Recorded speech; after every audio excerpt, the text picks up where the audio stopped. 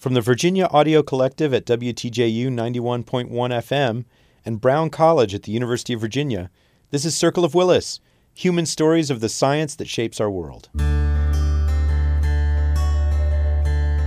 We can meet the challenges, many challenges, but when they become chronic, then damage occurs, and what you have is premature disease of pathology of many kinds. And the question is, who dies of what? Welcome back to Circle of Willis. I'm your host, Jim Cohn, and I am once again joined by our producer, Sage Tangway. That was a pretty dire-sounding clip we just played. Well, this was a pretty intense conversation in terms of implications. When I was reviewing this audio, it felt like I was having the experience of starting out at a microscopic level, and then the information our guest shares sort of blows that perspective all the way out to these mammoth, complex concepts about society and environment. What can you tell me about Peter Sterling? Well, I can tell you that Peter Sterling is one of our greatest and most celebrated neuroscientists. He's been on the faculty of the neuroscience department at the University of Pennsylvania for decades, where he's taught us all about everything from the eyeball and how the eye is connected to the brain and how eyes work, vision works, to the way that all organisms throughout the history of the planet are organized to efficiently explore the world and extract resources from it while they make babies. So there's a lot in between those two levels, right? This is not a guy who stays stuck in a very narrow band. He sees things for their implications, not just as they are. Often you begin these conversations kind of chronologically, talking about the researcher's life and how that brought them to what they study in their professional lives. But this one just starts with the science. And I was prepared to switch everything around to follow that typical format. But honestly, in this case, I think there's really something to starting with the science. Even if it didn't come first into his life, it feels essential to understanding him as a person and a professional. Yeah, I agree.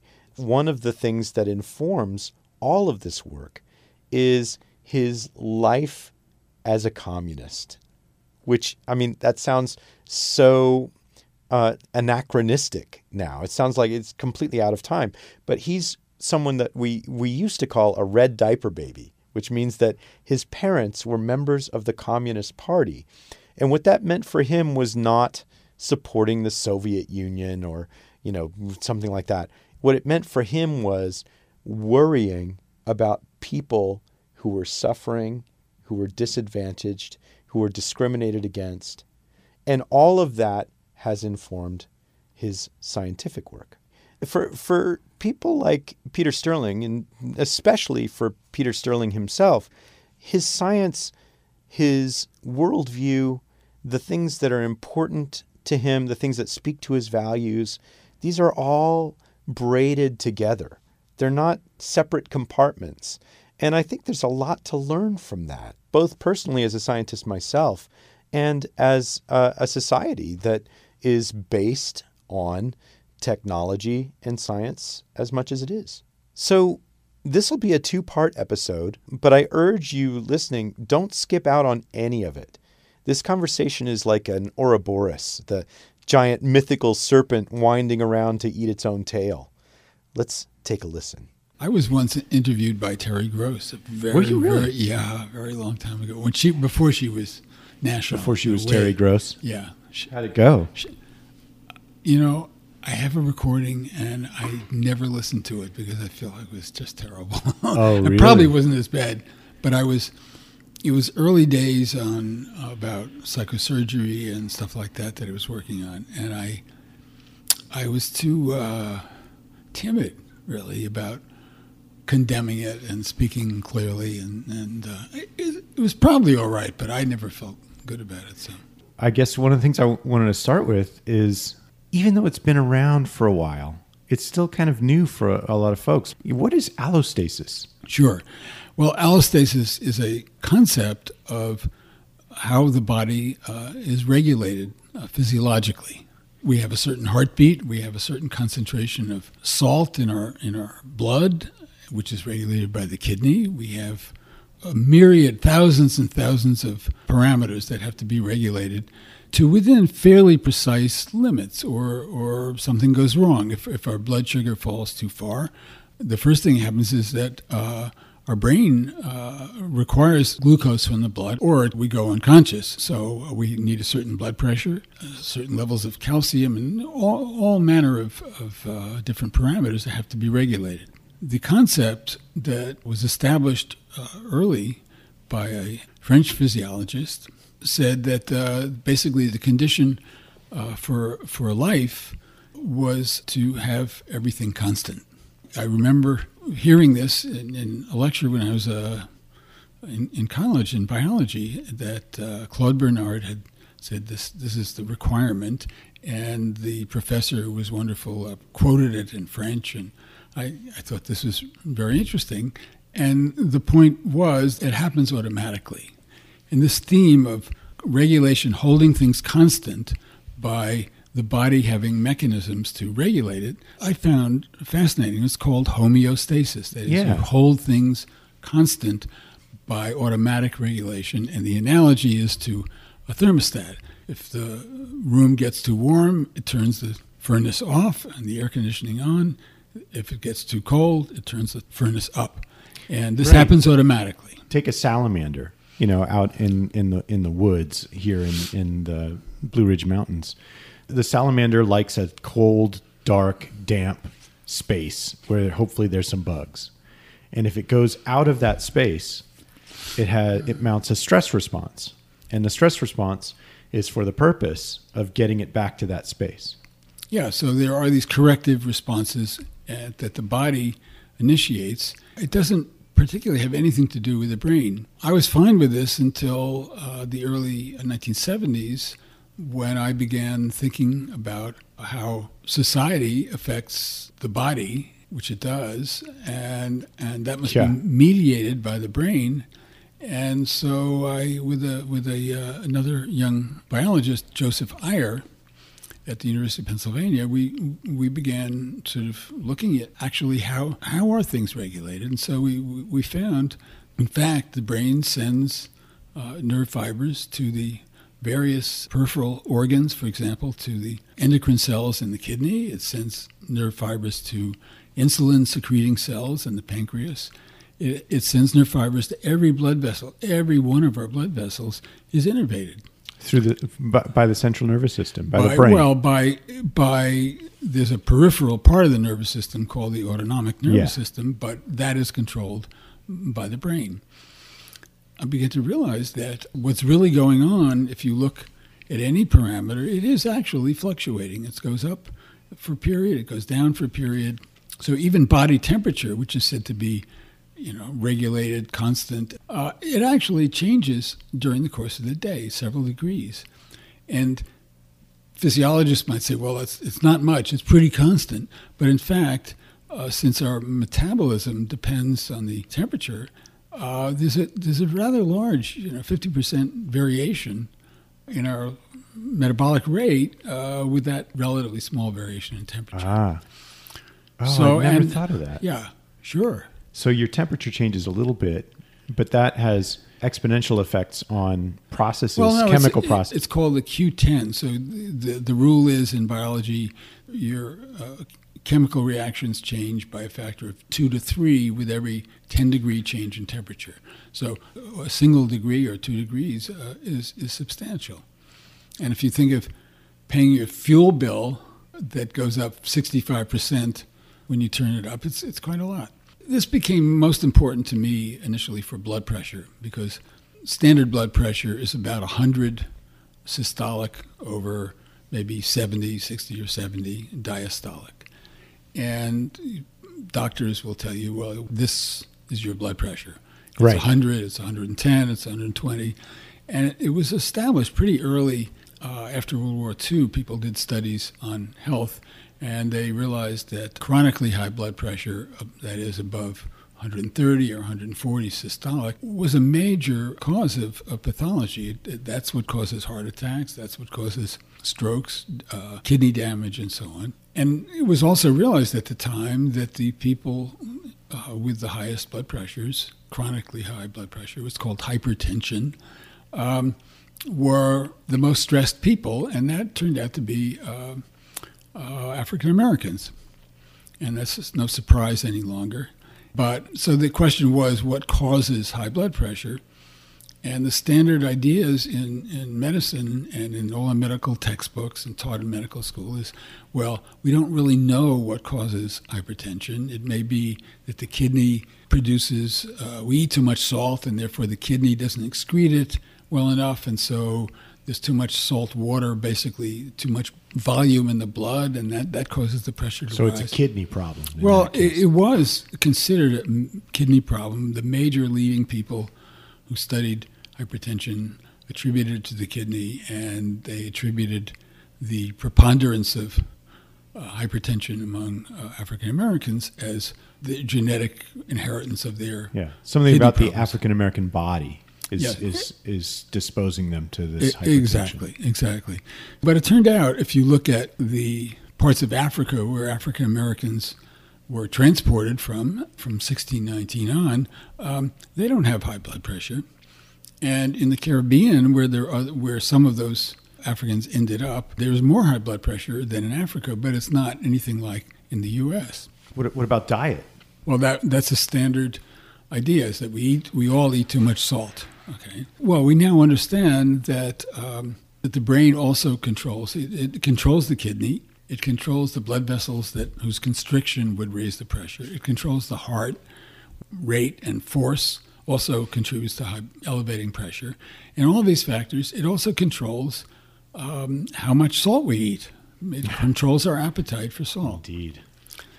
So all of these factors are controlled by the brain, and therefore the brain is really the source of raising the pressure. So when I saw that, and I saw that our pressure goes up and down during the day, and every mental event changes the pressure one way or the other. For example, if you doze in the afternoon, your pressure goes down.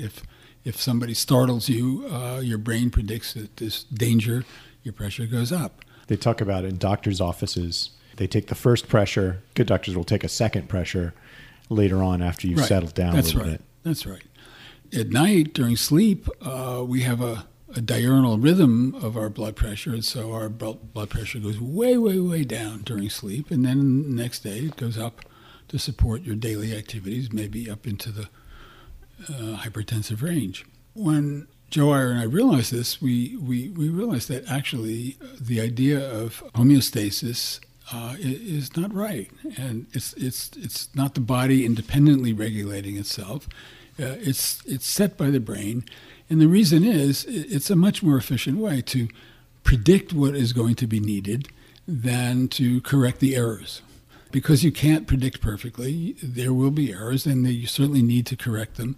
There's a ton of homeostatic error-correcting mechanisms, but they are sort of auxiliary mechanisms, and they're not the primary core part of regulation, which is predictive. So would you say that one sort of rock bottom way to characterize the difference between homeostasis and allostasis is that homeostasis is correcting after the fact? Yes, it's sort of, exactly. It's sort of responding. That's right. It's closing the barn door after the horse is gone. Okay. Trying to close the barn door. Yeah, and it's pretty good. But so for example, prevent hyperthermia when your body senses it's too cold. There are a lot of mechanisms to warm you. You shiver. Yeah. You move toward a warmer place. You put on clothing. But you huddle. You cuddle. But the best thing is to realize you're going out into the cold and put on a jacket before you leave. Yeah. And if you're going into the desert to hike, once you get there and you get thirsty, your body feels that there's an error it needs to correct by drinking water, but you have to have remembered, you have to have anticipated this by bringing the water with you. Or certainly you're going to be better off Yeah, well, you will be Yeah. dead if you Yeah. if you didn't, and so I've come close to that condition. yeah, a couple I of have times. too. Yeah. I went into the Grand Canyon one time with not enough water, and it was difficult. Yeah. So allostasis is about predicting. So when Joe Iyer and I published a couple papers about this predictive sort of regulation and the importance of the brain, it wasn't making a whole lot of headway against the standard idea of homeostasis. So we thought, well, we need a new term really to describe this new thought about how regulation occurs. Homeostasis is from the Greek words stability through constancy. That's it. Yeah. Stability through constancy. Sameness. So I consulted a professor of Greek philosophy, who I happen to know. Stroke of genius, by the way. Well, fairly Always go to the Greek. Yeah. I explained to him the issue, which is we're looking for a term to describe stability through change. And he said, oh, yeah, well, that's fine. Allostasis. So he actually made up the term. Allo meaning other. Other. Okay, so stability through other. I mean, it may be not the best word, but I've tried to couple that over the years to prediction. So yeah. I say allostasis is a model of predictive regulation.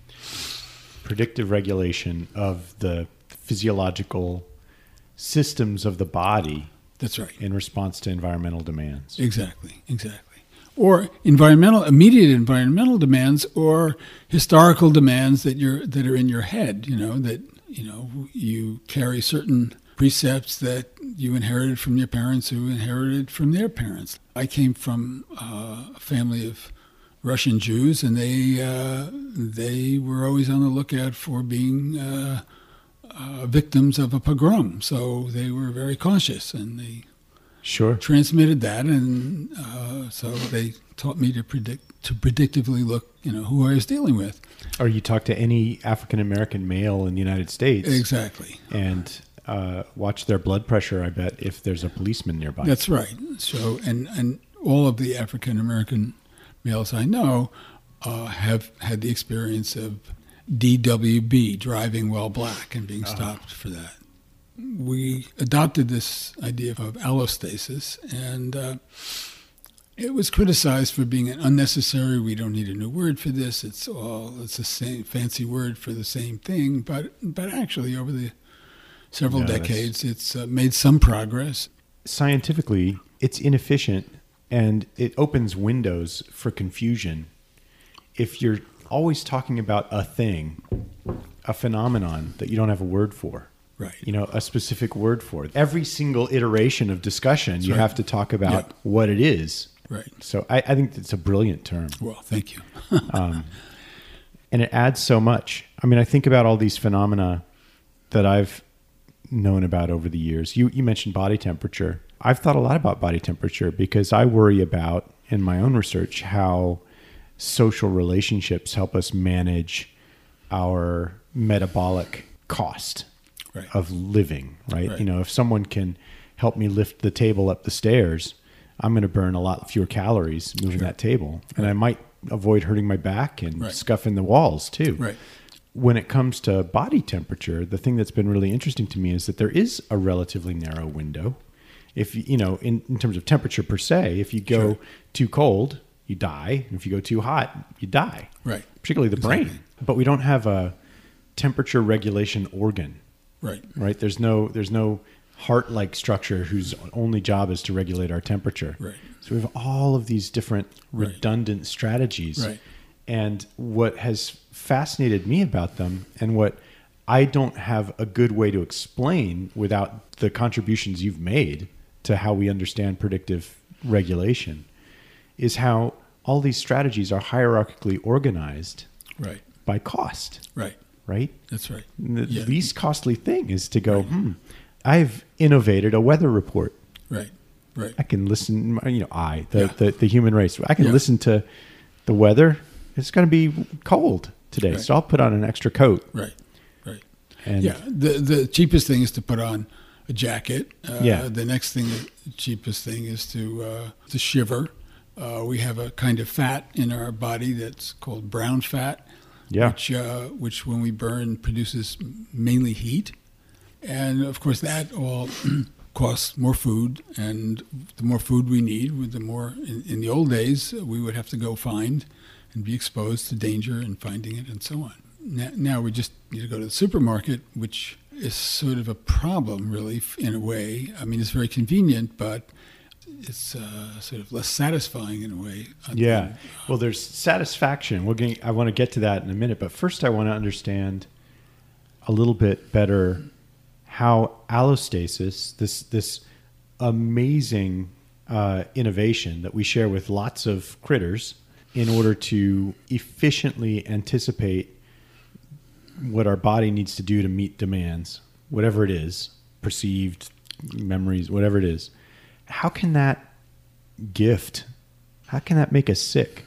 One of the aspects that makes allostasis and control by the brain very efficient is that it permits trade-offs within the body. For example, when we exercise intensely, we raise our need for oxygenated blood, and the heart pumps more blood to the lungs, gets oxygen, ships it out to the body, but it can only increase its cardiac output by a certain factor.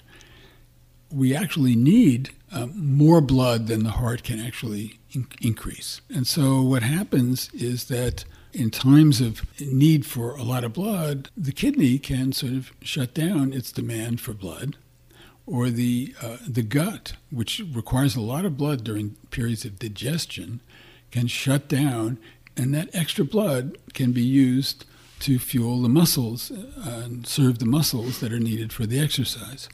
When we stop exercising, the cardiac output can fall. Then blood is rerouted to the kidney and the gut and so on to resume their functions. Our skin can sacrifice a lot of blood flow, except that we need blood to our skin to cool. If our body in exercising is raising the temperature, then we have to route blood to the skin. And so sometimes this works great. Other times the demands are in conflict. So, for example, if we try to exercise in the hot sun after eating a full meal, there's not enough blood to go around. Something has to give. And the regulatory system is arranged hierarchically. So the most important part is to protect the brain, protect the brain's oxygen, protect its temperature. And so what happens is, first of all, we become nauseous and we lose our meal. That solves the problem. And we faint, and so we lie down, and so there's less demand on pumping blood against gravity and so on. This is regulated by the brain, and this is part of allostasis. Suppose we didn't have a brain to make these trade-offs. Well, then what we would need is a much larger heart, more lung capacity, more blood vessels, and it would increase the size of our power plant, basically. 'Cause they need more of a reservoir. That's right. That's right. So and so by being able to have these trade-offs, you can have a smaller reserve, and you can have a smaller body, which you can maintain with less fuel, basically. This capacity for trade-off, of course, has to be regulated. And I mean, the kidney doesn't know under what condition it can sacrifice blood or needs it back, but the brain knows the overall context and therefore does this regulation, and it has all the right connections to put a traffic light to the kidney and to the gut and boost output to the brain. It seems like it's a nice way of avoiding, the homunculus problem of, little men in the brain making decisions all the way down, right? There's lots of different components that the brain is monitoring and paying attention to. Exactly. And depending on prevailing demands, some will be more active than others, and that causes the downstream switching. Exactly. And it's very complicated, and I think right now people who are studying physiology, this is a core problem of how is this all coordinated, which parts of the brain are involved, and as you know, there's a lot of interest now in the anterior insula as a cortex, as a source of integrated this material information to send it to the multiply redundant. Yeah. First of all, I just want to take a moment to recommend to anyone listening that you at least take a peek at one of Peter's books. We're going to talk about both of them, but one is called Principles of Neural Design. And what I'm thinking of right now is Peter and Simon Laughlin, they diagram some of these central to peripheral systems in simple organisms early on. Right. And so you can really see how this works chemically, electrically, physically, with pressure and things like that. Almost the way you could observe cogs in a mechanical, in a device where you turn a lever and the cogs move. Of course, it gets, as Peter said, much more complicated than that as you go, but it's so useful to see it in action in a simple organism. So this is another point that I meant to make. The first bacteria that evolved at the beginning of life were called cyanobacteria, and they were in the ocean. They were the originators of allostasis, a predictive regulation in the form of a molecular clock. They evolved 3 proteins to interact in a certain way that would keep time. And why would a bacterium in the ocean need to keep time? Well, because the bacterium has to replicate its DNA and then divide into 2 bacteria. So DNA replication is very vulnerable to ultraviolet light. These DNA molecule absorbs ultraviolet light, which causes mutations and breaks the DNA.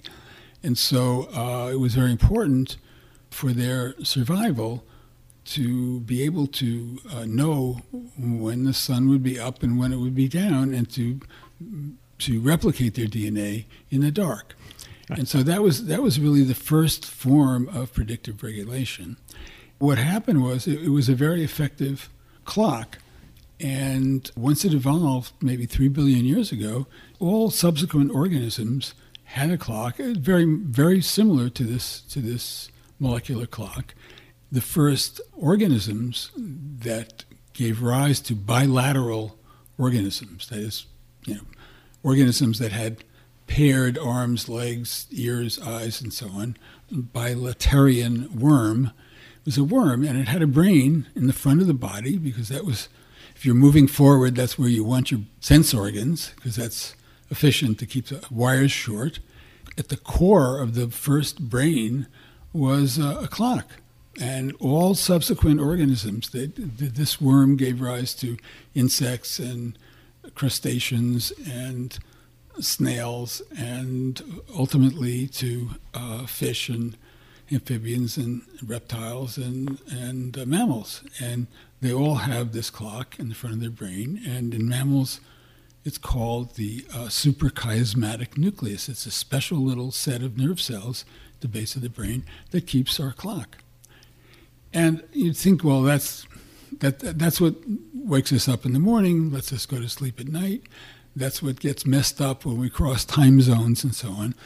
But it's very powerful in regulating our metabolism predictively, because it's efficient when we go to sleep that we don't need to mobilize energy for moving around. So that's the time to use our metabolism to rebuild our bodies, to make new muscle, to make repairs, all sorts of things, to straighten out your brain, to remember the things that you need. Clean out the brain. And make new synapses to firm up your memories and so on. And that's what happens when we're sleeping. And then in the morning, it's time to do the opposite, is to mobilize your energy metabolism and stop all of this repair stuff. It's a very profound effect on our chemistry. So, for example, your heart muscle is made of cells, and at night there's something 600 to 700 different proteins in your heart that are under this diurnal control. And so some of them increase, some of them decrease. And for example, the one that surprised me most is that there's 2 kinds of sodium channel in the heart. One is serves best, most efficiently, when the heart is beating rather fast. And there's another kind that's more adapted to when the heart is beating rather slowly. And so at night, as you go to bed, the slow channel is swapped in to the membrane, and the fast channel is swapped out. And this reverses in the morning. And this is one reason probably why it's pretty common to have a heart attack if you're going to have one around dawn, and that's when all of this metabolism is shifting. Yeah, I had a heart attack. Yes. And my heart is almost 100% recovered, but I've learned, talking to my cardiologist, that it's when my heart it gets into a resting state.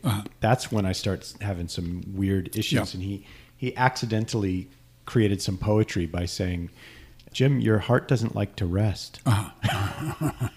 Right. All of the cells in the body undergo these sorts of changes, some more than others, some more proteins than others. And I mean, your liver completely switches its metabolism at night, and your fat cells and your gut and so on. And it turns out that this molecular clock, which started in cyanobacteria, exists in all of our cells. And the job of the brain clock, the suprachiasmatic nucleus, is to sort of synchronize them. They're not all, they don't all turn off and on at exactly the same time, and they have different time courses and so on. But so each cell has some ability to predict its allostatic needs. We would say its need to vary across the time of day, and the job of the suprachiasmatic nucleus is to synchronize these. So it's allostatic mechanisms all the way down. All the way down, yes. Yeah.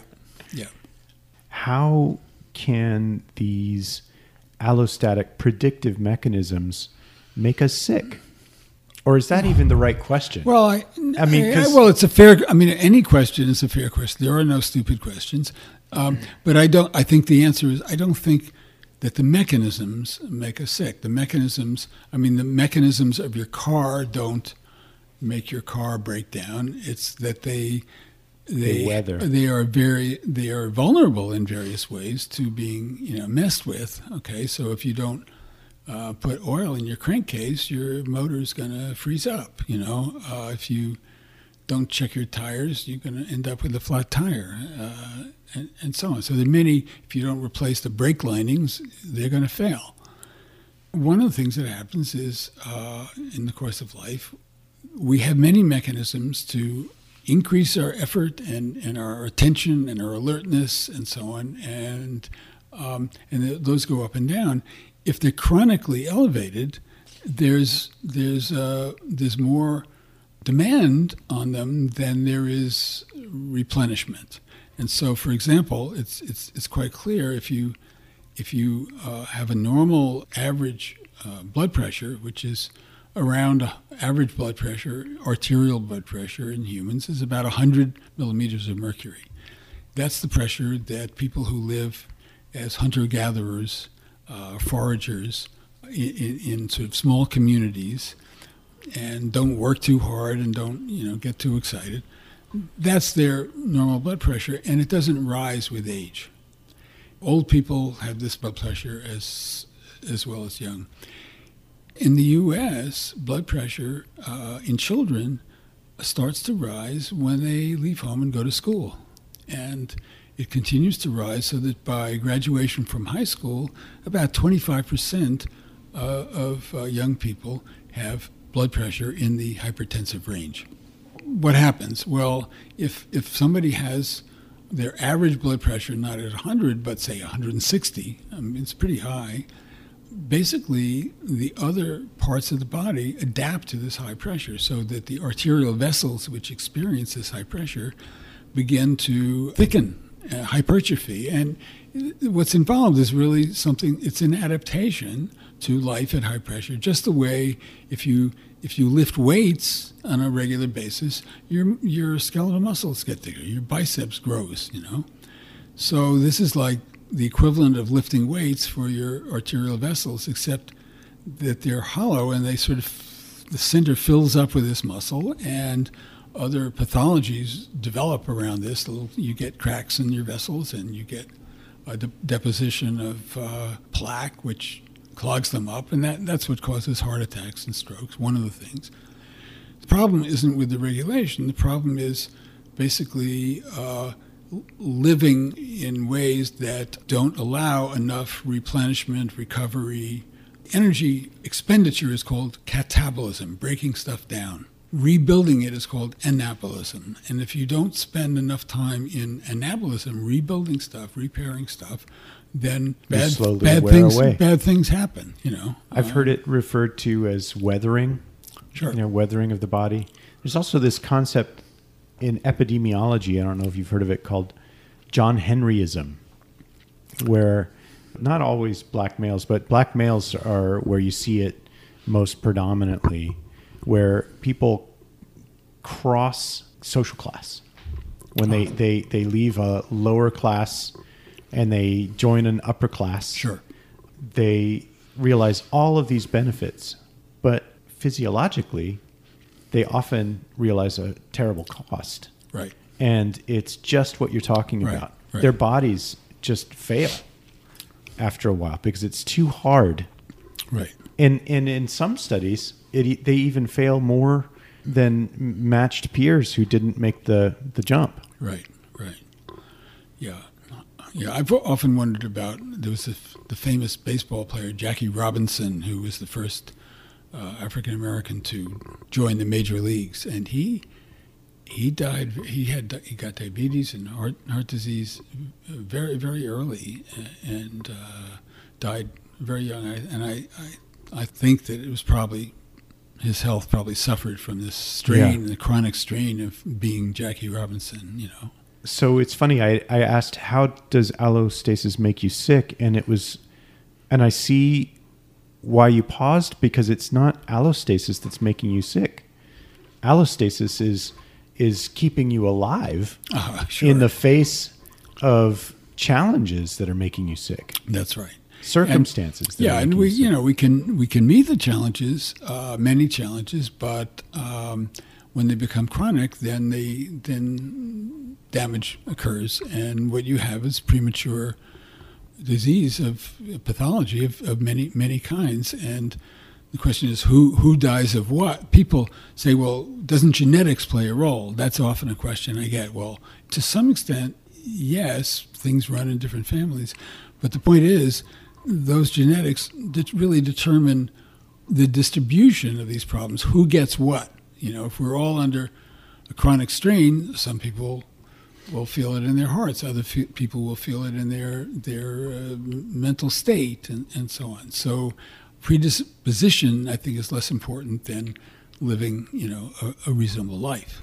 One of my colleagues, Eric Turkheimer, has looked at how even the effect of genetics is dependent upon your circumstances. So, for example, if you come from a low-income, oppressed group, your genetics isn't accounting for that much of your outcomes. Sure. And a lot of variables. Sure. Exactly. If you're in a very affluent group with everything taken care of, all of a sudden your genetics has room to express itself. Exactly. Yeah. My example of that is the trait for being tall.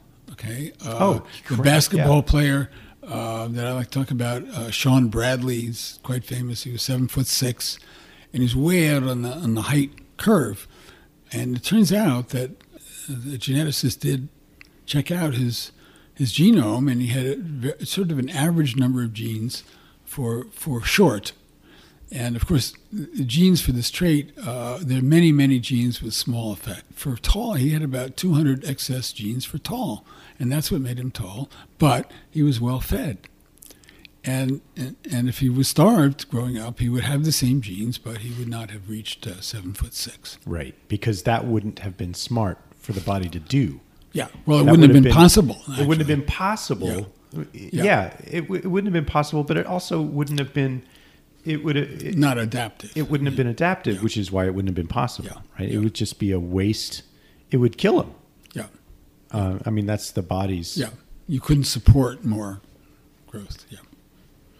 One of the things that you write about is learning, and how this predictive regulation is applied to accessing items on our shopping list, you might say, on the brain's shopping list, things that are good for us, food, water, mates, comfortable situations, interesting stuff, accomplishments. I mean, I'm expanding the list beyond what many would, but you make a pretty compelling case that the list is expandable in that way. What is the role of dopamine in this process, this allostasis process in learning and our life? Is that a fair question? It's a very good basic question. Yeah. Sure. Okay.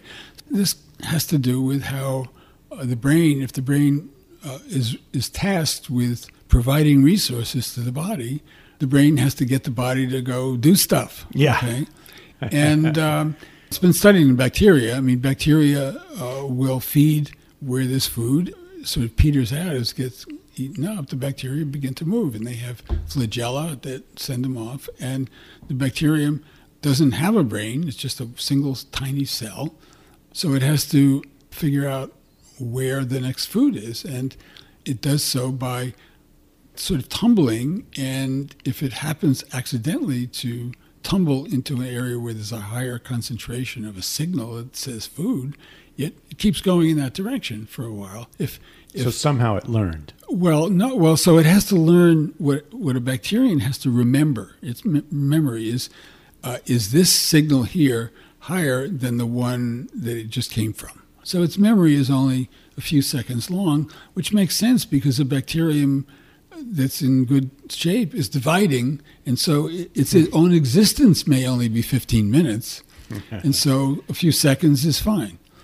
But once you get to a worm, this first bilateral worm, it's a millimeter, a couple millimeters long. It's actually eating bacteria, and so when it's exhausted the bacteria here, it has to find a new spot, or when the temperature is unsuitable there, it finds a different spot. When the pH, the acidity of the medium is not quite right, it needs to find a better spot. And so the brain of a worm, of this little worm that I'm talking about, the C. elegans, for example, I mean, it was a descendant of this earlier bilateral worm, but it's a very highly... It's a nematode, right? It's a nematode, and it lives in the soil, typically, when it's not in some laboratory. Mm-hmm. And it's about 2 millimeters long, and it is comprised of 900 cells, very precisely. I think it's 900. Its brain, of those 900, is 302 cells. Okay, so it has tremendous investment in this brain. I mean, it's a third of its total cells.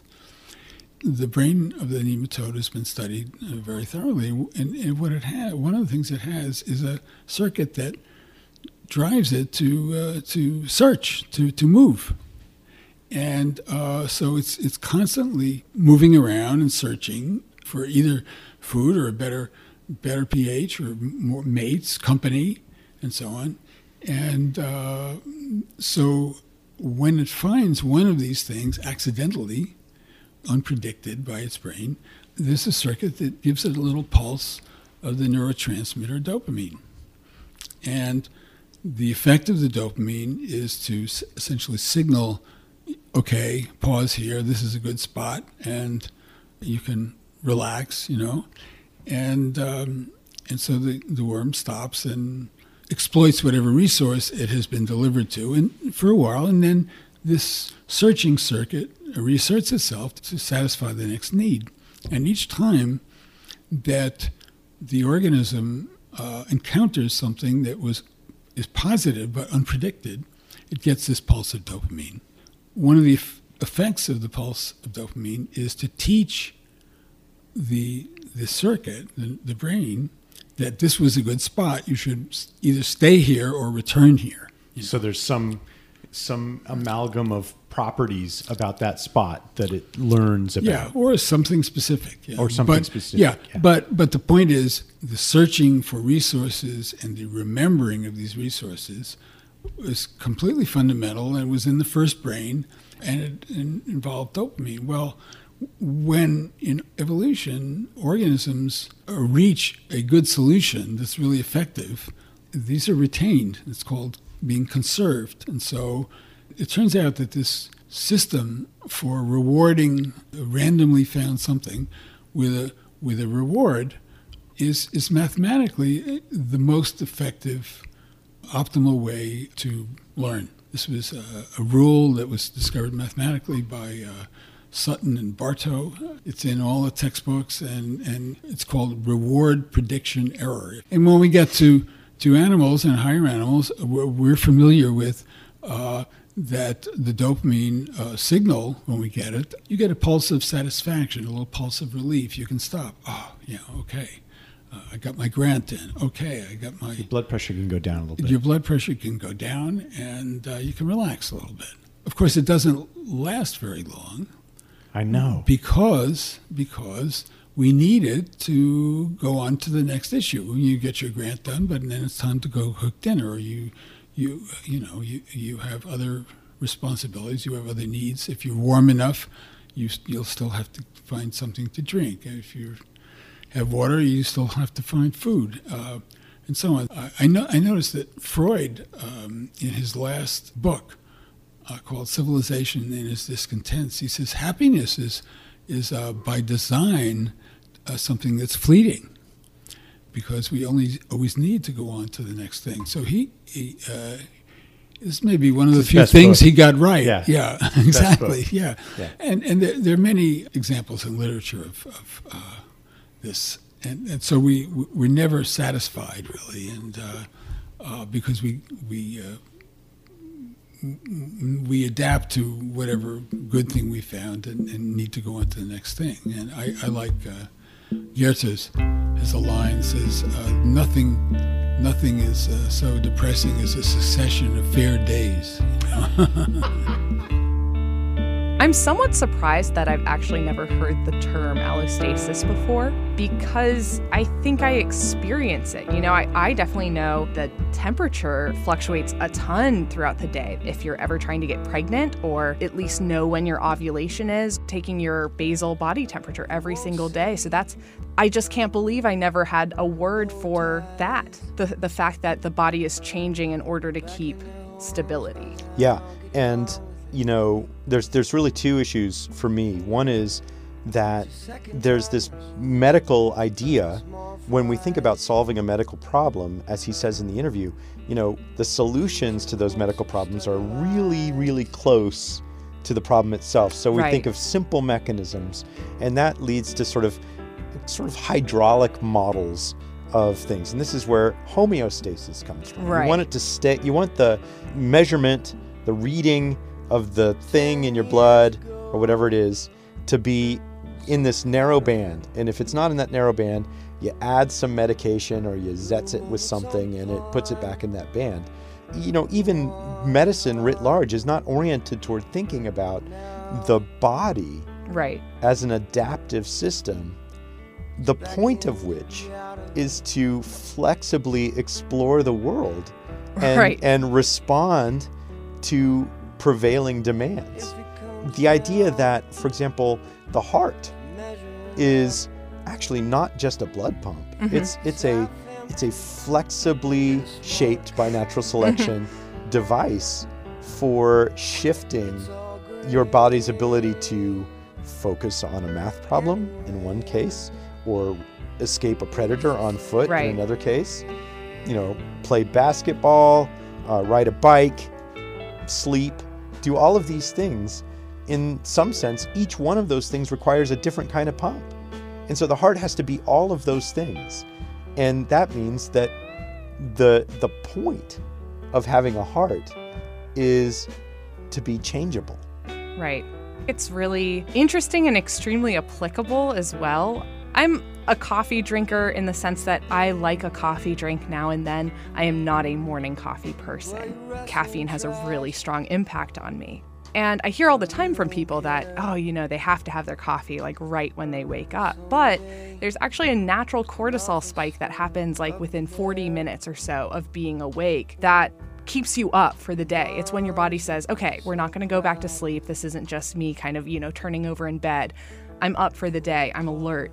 And that makes you alert. But if you drink coffee before that, your cortisol spikes because of the caffeine, and then will drop again when you have run out of that. Oh, yeah. Cortisol is a perfect example of how the body is designed to be in different physiological states depending on the situation, the diurnal moment. You know, I've had a cold recently, and one of the things that anyone with a cold will know is that commonly people feel worse in the evening, and that's because cortisol is an anti-inflammatory, and your cortisol levels are dropping by the evening so that you can go to sleep, and so you feel more crummy because you got less anti-inflammatory activity going on in your body. Yeah, it's just wild to me that I've accepted the concept of the word homeostasis. Yeah. Even though I've very much lived the allostasis, like very consciously. That has been a huge part of my life. Well, and even more mind-blowing to me is that allostasis is still a concept that is woefully underappreciated in medicine, in clinical psychology and psychiatry, in social policy, in the design of our workspaces, in the way that we design schools and education, the way that we live our ordinary lives.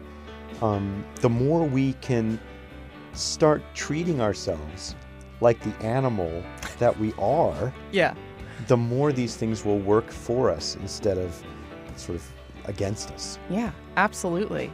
Part 2 of this episode will be released in 2 weeks. Don't miss it. This is where things get very tangible to our everyday lives. We'll get to hear Peter's answer to the question, why do we try so hard to make life easier? That's right.